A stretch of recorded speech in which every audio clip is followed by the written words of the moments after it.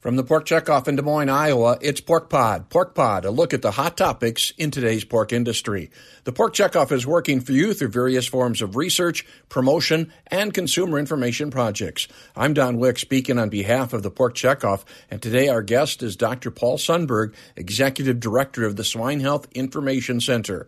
We've had research that details the viability of a virus like African swine fever or other foreign animal diseases in feed ingredients. Dr. Sundberg, can you bring us up to date on some of the latest research here?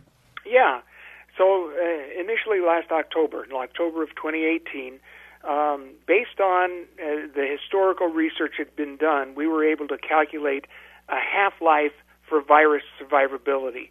And a half-life is defined as the time that it takes for natural degradation or inactive of viruses in feed components over time. So we know that as a load of viruses put in feedstuffs, over a certain period of time, half of it will be gone, and it naturally degrades.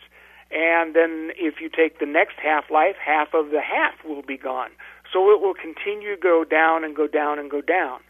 So based on the initial research that we did with the survivability of these viruses in feed components, we were able to calculate an estimated half-life. And that's a very important point. It was an estimated half-life based on preliminary research back in October of 2018. That half-life then was used to calculate projected holding time. And that holding time would be such that it would allow natural degradation of the virus until it was 99.99% gone. Whatever it started with was 99.99% would be gone. And that was the initial holding time. We knew that was initial, and we knew that was preliminary and based on preliminary research.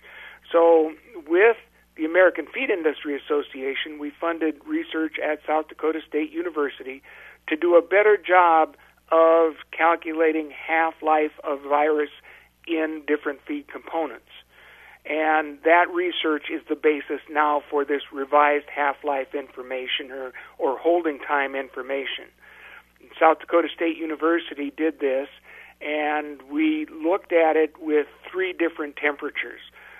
We looked at the half-life in different feed components at about 40 degrees, at approximately 60 degrees, and a little bit over 70 degrees. So by Celsius, it was 4, 15, and 30 degrees centigrade, or about 40, about 50, and about 70-some degrees Fahrenheit.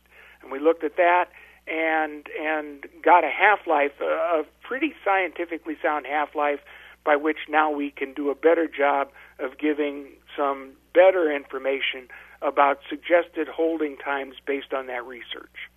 So has it changed significantly from what we were talking about previously? Yeah, the good news is that it's gone down. The initial research was a fairly lengthy half-life, a fairly lengthy holding time for the viruses.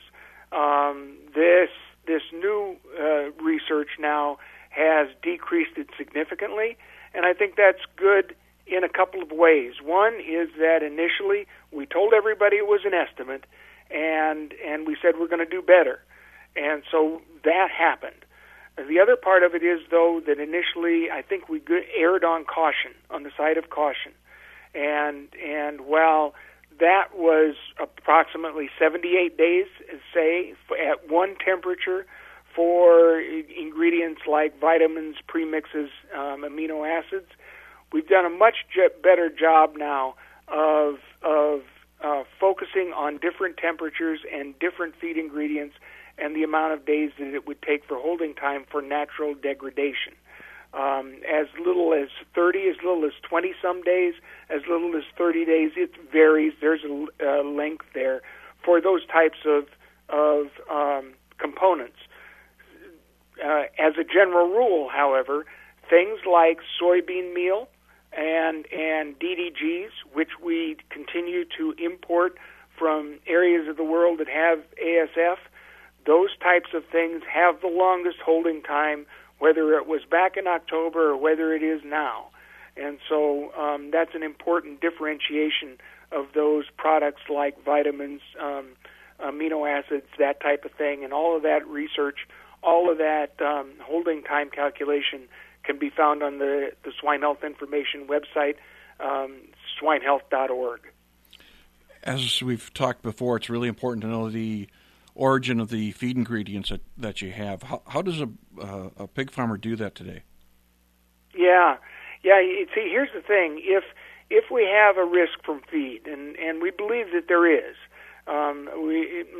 that's not quantified. So I'm sure there are other risks that may be more higher risk than what feed is, but we believe there's a risk of feed there. And in order to mitigate that risk, there's a number of things that have to happen.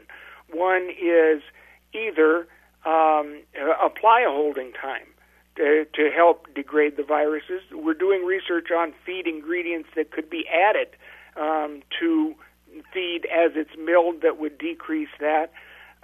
Third, very important piece is to talk to your feed supplier to make sure you know where your feed components come from and the biosecurity conditions under which they're manufactured. So if you start with a clean ingredient to begin with, and it's maintained clean throughout the process, you know you're going to have a clean ingredient when you mill it. And so that's an important thing, to start that conversation with your feed supplier. And those questions that producers and their veterinarians can use to start that conversation are also available on the swinehealth.org website. All of those resources are right there. If all of those things can't happen, then we suggest that producers consider if they should be sourcing those components from areas of the world that have ASF or other foreign animal diseases.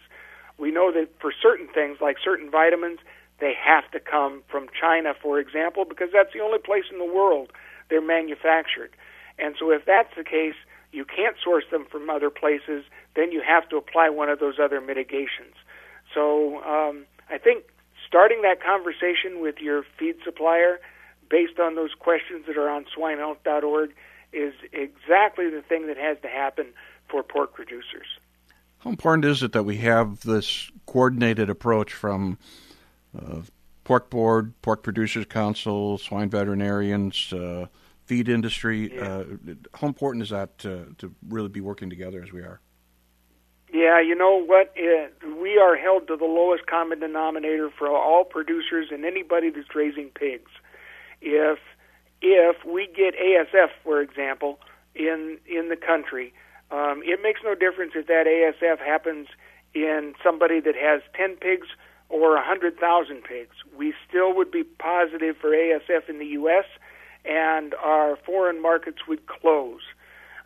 So we all have to work together, and National Pork Board, NPPC, National Pork Producers Council, American Association of Swine Veterinarians, and the American Feed Industry Association, and the other feed associations all have different audiences.